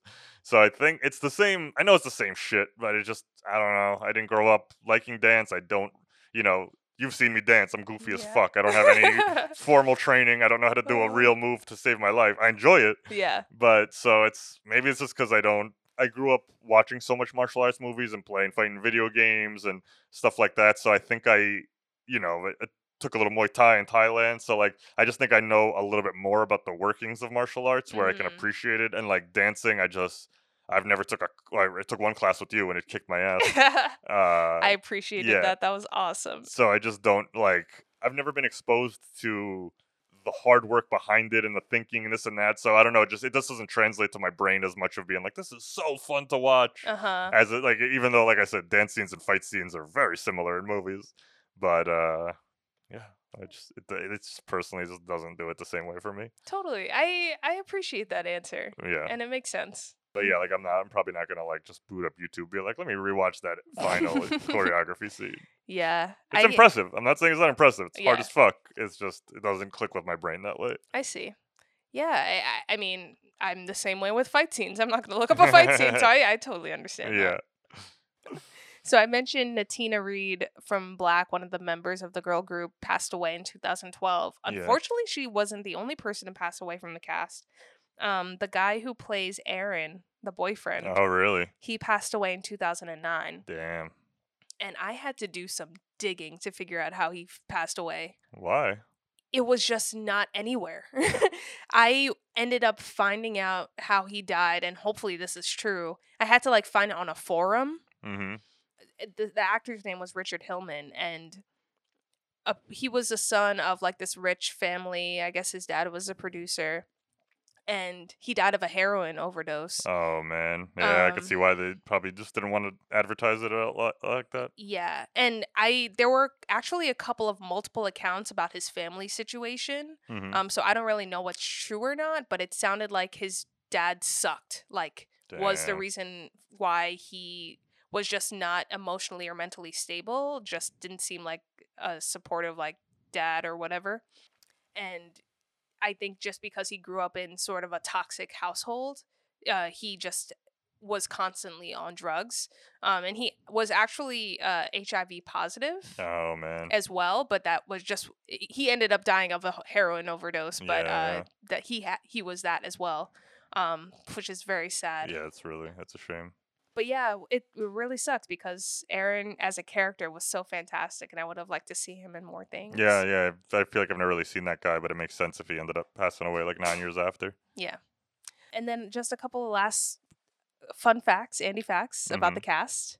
The characters that play, or the actors who play Whitney and Courtney, are actually best friends in real life. Oh, so I really? think that's why their chemistry is so great That's funny. on screen. And because you were so curious, actually, you were furious that Hey Mickey, the song that comes Oh, in at the yeah. end, was in your head all night. Yeah, I just never liked that song. It just has like 4 lyrics and it's so goddamn repetitive. But like it gets stuck in your head. Like I'm not saying it's not catchy, but Totally. it just frustrates. It's just what is that song? How old is it? Who wrote it? And who the fuck is Mickey? So I didn't write down the name of the guy who wrote it, but first of all, there's like 2 iterations of this song. One that was released, I think, in '79, and then it was rewritten and re-released in '81 by Toni Basil. I think she's a UK artist, Uh-huh. and it was on her debut album, Word of Mouth. And I wrote down that this is the '80s version of WAP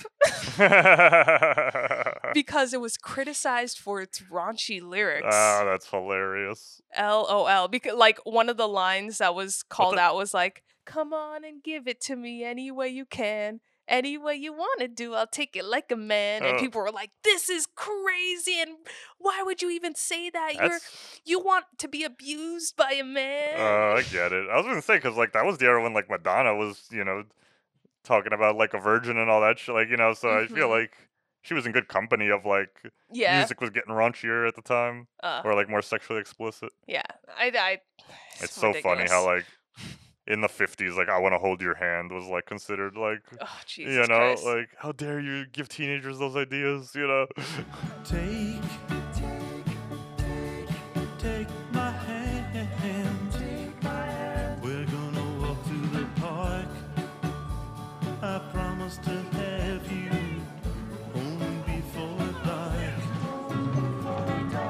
Oh, life would be so sweet walking with you down the street. Oh, This music is an outrage. come on and take my hand. It's the devil's music. It's alright. The scene that we mentioned earlier with Torrance dancing on the bed Yeah. to Cliff's song. That song is a song by this band called Rufus King. Uh-huh. And it actually wasn't ready by the time that they shot this scene. So what Torrance is actually dancing to is the director Peyton playing his guitar on the side of That's set. hilarious. I thought you were gonna say she was dancing to Hey Mickey. Oh no. But pretty cool. That was the one thing that was not choreographed for this movie. Oh, like that's she funny. improvised that whole dance, I could see that. which is really fun. it's just a lot of arms and legs. Pretty hard to choreograph that. Yeah, I'm just saying. Yeah, it was a lot of hard moves. Like it was just a lot of like. And the last thing I'll mention is obviously this is a pop culture classic movie, so it's been referenced in a lot of movies, a lot of other movies. Not Another Teen Movie. Oh yeah, I remember that. Nice. It's already been barat. And this movie called Fired Up, which is actually a fantastic scene, and now I want to watch the whole movie. Nice. And I'm going to show it to you right after we shoot this. Cool. Or right after we tape this. And what do you do to tip from a cheerleader? Be aggressive. Be aggressive. Where's that Jesse Brad Good boy. I love him. No, seriously. Seriously. I love him. The fun thing about Not Another Teen Movie is the younger brother from this movie is actually in Not Another Teen Movie. That's where I recognize him from. Yeah. Yeah. That movie is pretty bad, but at age 11, I thought it was hilarious. I rented it a lot. So I apologize to everyone listening. Hopefully you listening appreciate and know how awesome this movie is, which is why I have so many things to say about it. But I'm going to hold myself back. Should we go a little beyond the credits? Totally. So I think Solange gets into the high school. And then, oh wait, no, I know what happens next. Okay. There's going to be this underground cheer group called Cheernonymous who infiltrates a cheerleading competition, and they hashtag cheer smack everybody, and someone gets hit with a pretzel and says, "I hate carbs, ew, ew, ew." Wow. And then we turn off the movie. I think that's what happens next. Okay, for everybody who's lost, Andy actually laid out what actually happens in hashtag Cheersmack, which is the 5th or 6th I want to say it's got to be at least 6. Yeah. You don't go as far as Cheernonymous. They're playing off the group Anonymous on the internet who fucking hacks people's shit and fucks their life up. Yeah. But this is that, but a cheerleading version of it. And a person wears a hood and is cloaked in all black and has a voice modulator, and they're like, "We're here to take over cheerleading." That is funny. We turned it off after the ew carbs line. Yeah, it was like 6 minutes in. Yeah. I don't know. She didn't even eat the pretzel. It hit her cheek, and she said, "Ew, carbs." And we're like, "Yeah, this movie sucks." Sorry, that was a joke. That was not the my actual Beyond the Credits. But yeah, obviously there are sequels for Bring It On, but not these characters. Yeah, not these characters. Actually, in each movie, it's a different high school or college and different set of characters. I kind of hate that. I would rather watch a bad sequel with the same people than just when they do the same thing with different, like, lesser people, like, like the Big Fat Liar 2 thing, like, totally, like not that I think we need any Big Fat Liar 2, but like, at least if you're gonna do it, I'd rather see what happens to Frankie Muniz and shit like that. So right. Yeah, I prefer continuity over just doing. Right. And, unfortunately, they found, I like the formula. I think you could still be inventive with it, but, it's a little formulaic now where you start out with an opening dream sequence. You definitely have the bad audition scene, and then you definitely have a competition. And I think what makes it work, like, most of the American Pie sequels suck. There's, like, 4 that went direct to video, but the one cool thing about it is that Eugene Levy is in every single movie. He plays Jim's dad in the first movie, and even though it makes no sense why he's there every time, he's at least like the one through line through each movie where you're like, oh, there's Jim's dad again doing his thing. Yeah. So like, even if they got like fucking Sparky, what's his name, like the choreographer. Sparky Valance. Yeah, like if Sparky was in every movie, just something that would like be actually to hilarious. tie them together, I would appreciate it a little more. Totally. But yeah, I figured for Beyond the Credits, we would focus on these characters and not like the world of Bring It On. And I should preface this with saying they actually shot multiple endings for this movie. Oh, really? One of them being you actually see Isis and Torrance end up going to the same college. And that's sequel setup ending. Exactly. So, setup. they were going to set it up where, they're both kind of eyeing for that captain spot. Yeah. So that would have been pretty cool. Yeah. It's on the deleted scenes of the DVD if anyone's interested. Yeah. So for my Beyond the Credits, I'm basing it all just on one line that happens early in the movie where I feel like Kirsten Dunst is going to have Torrance is going to have some troubles and some rude awakenings with how life works as time goes on. Because you find out towards the beginning that she's like a real shitty student, and her dad is like, yo, you got to like focus on... I don't think she's that. Her dad says something about, like, you got to focus on stuff. And she was like, why would I study all this stuff when all I want to do is cheer? It's the most important thing. And yes, it is possible to be a professional cheerleader and all that. I think it's very rare.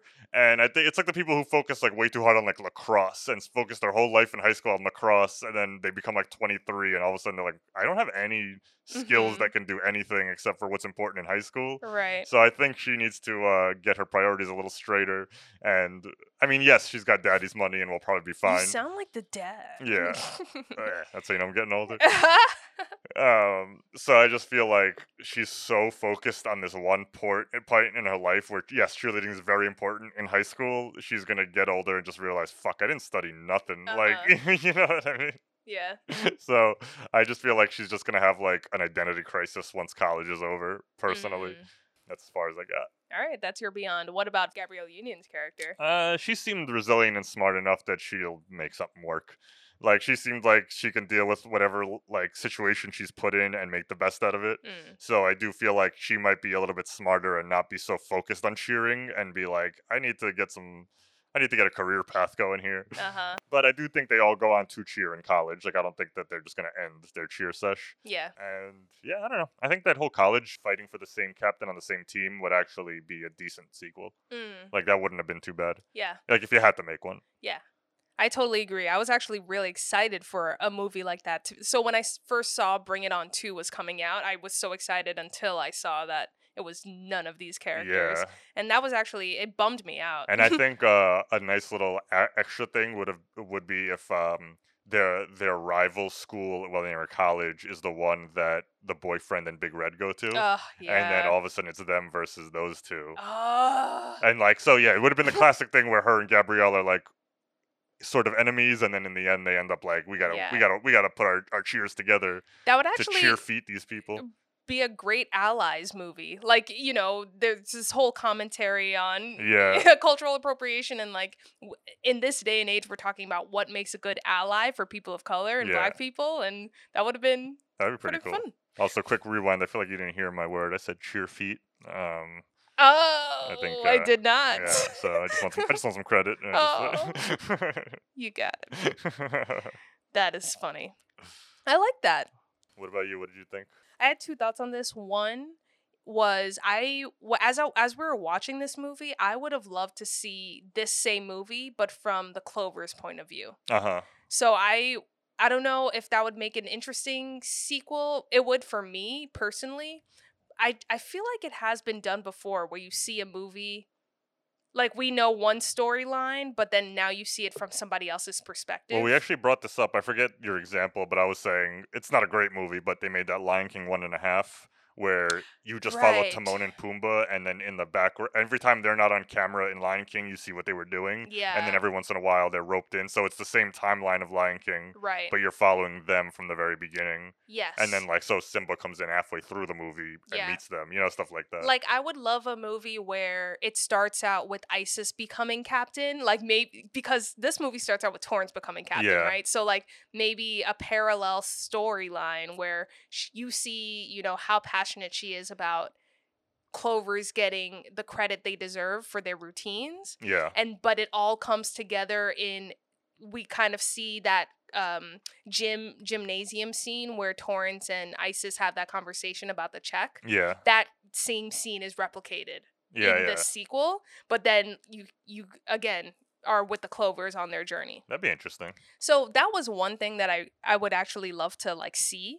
But another thing I know is that Gabrielle and Kirsten, I think, are both down for a sequel. Obviously, the older they get, the less likely it is that they'd be like, you can't cast them as college cheerleaders now. Yeah, but we're in the age of doing the reboot where they come back as teachers, blah, blah, blah. Like, literally, not Full House, Saved by the Bell's about to do it. Yeah. We got the Cobra Kai. We bring that up constantly. So it works when it works. But I just feel like that would be the easiest route to go nowadays if we're gonna put them in. Like they work at the school, or they are cheerleading coaches or something. Like not coaches, or I don't know, choreographers or something. LOL. Seeing you struggle for words for this is well, because I was gonna say like they work for the school and they're the coach, but I'm like, well, the movie shows that that's not how it works. So yeah, they would have to be like choreographers or like parents maybe of cheerleaders, and then you know. Yeah, and I think that this movie really allows you to be able to touch on a bunch of different topics. Like, they've proven it with this movie that it doesn't only have to be about cheerleading. Cheerleading, yes, is a big part of the story, but it's not by any means the only part. So I just feel like there's an opportunity there to re-explore this with the original cast somehow. I just didn't really think that through. But one thing that I thought would have been interesting is seeing it. And I know that it would be a more serious route probably, but it would be cool if it could be a fun, you see the fun, crazy parts of the cheerleading world from the Clover's perspective. I love when movies and I love when shows do this too. Like we have this in this day and age with shows like Insecure, where Black people don't have to be miserable all the freaking time. Yeah. You know, like I would just love a movie that's like Black people cheerleading, but like in a fun way. Yeah. But I would specifically love it from the Clover's point of view. I think they do this in the third movie with Solange, like it is an inner city school, and they are the main ones, and Hayden Panettiere gets transferred to that school, so it's like a rich girl coming into it. I actually think that's my favorite sequel if I had to choose one, but it's still like I think they lend themselves too much on the typical Black student kind of thing. Yeah. So I just felt like it could have used some better writing. Yeah. What if they made a sequel with them as older, like we talked about with Gabrielle and Kirsten, but then they made it a little less bubbly and satirical and made it more like that Cheer documentary we were talking about, where they showed like the dark, not the dark side, but like people breaking legs and having breakdowns in the locker room and all that shit. I honestly would rather leave that to the documentary and have this sort of be the escapism. Yeah, it would be a pretty big tonal shift. Yeah. So, I mean, I think it's one of those things. A lot of the movies I've chosen, Holes, Bring It On, Cinderella, like they're just movies that just they didn't know were going to be as awesome as they ended up being. The cast loves each other, like everything just worked out for the best. And this is one of those movies that I just nice. It's a miracle. It's a miracle.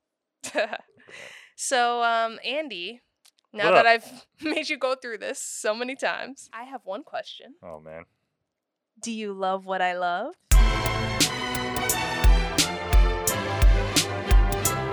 Love it. Love it. Love it. I love it. Oh man. So I feel like we've been in this area a lot lately with our last couple of picks, where the short answer is I don't truly love it. And the main reason I just think is what we talked about earlier, where the dance numbers and sequences don't resonate with me the way they do with you in terms of watching them and getting excited.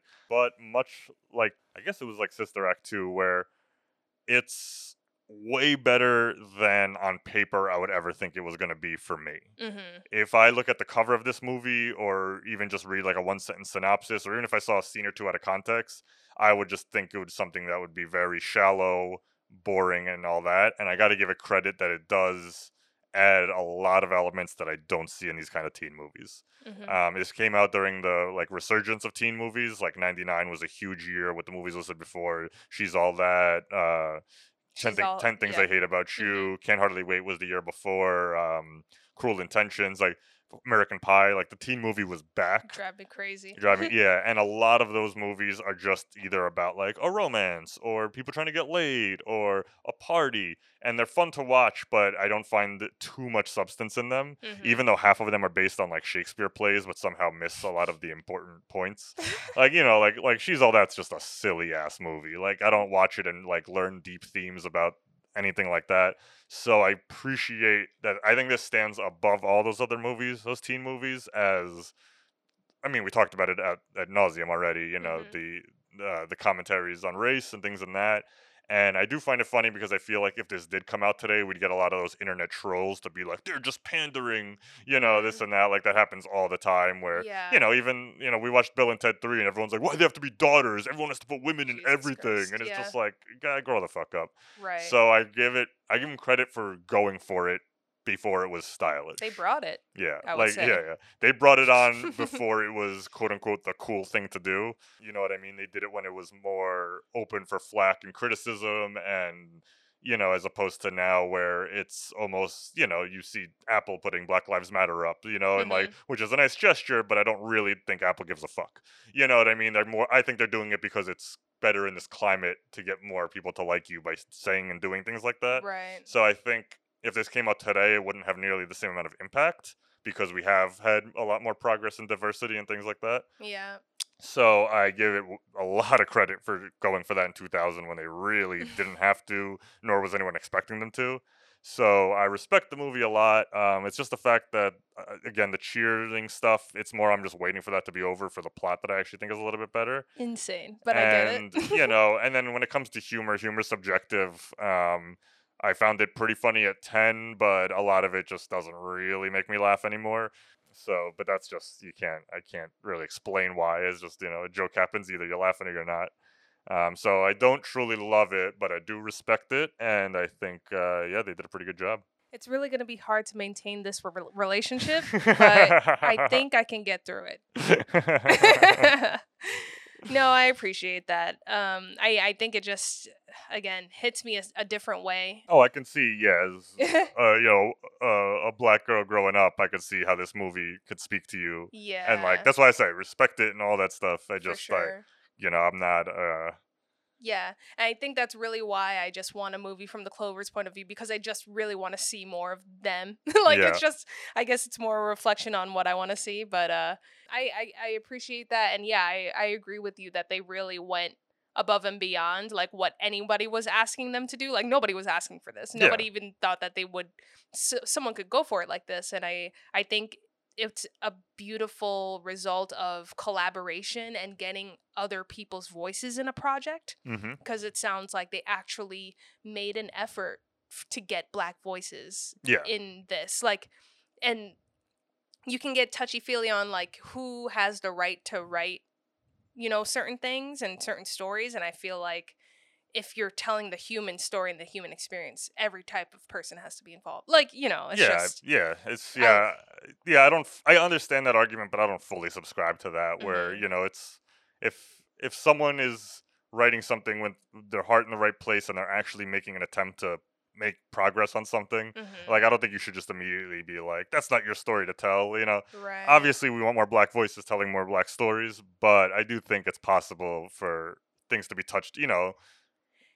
Well, yeah. I mean, it all started with the writer questioning, I wonder about this. And then, she went out and asked those questions, and there were conversations that were had. Yeah, and that's how you developed. That's how you make change. Right.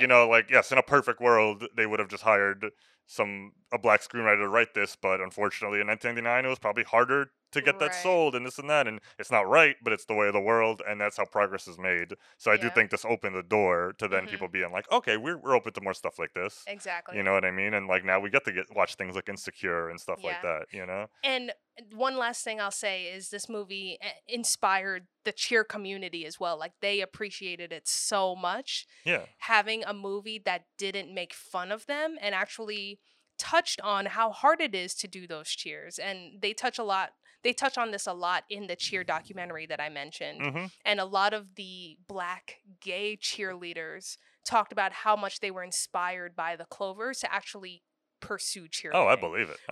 I mean, yeah, that's beautiful. Yeah, right? I think this movie it does good for you know what I mean, for young people, and I appreciate it for that. Yeah, it's just my own stupid biases of not really caring about people dancing. That's totally fine, but I'm happy you appreciate it. Yeah, nice. So that's our show, everyone. Thanks for listening. If you enjoy our podcast, please be sure to subscribe and tell a friend. Also, if you have any opinions on what we discussed, follow us on social media at Love What I Love Podcast or at LWIL Podcast. It's a great place to find out what we'll be talking about next. And as always, please take a moment to rate and review. Every bit of feedback helps. I'm Andy. And I'm Masha, and I hope you love what I love.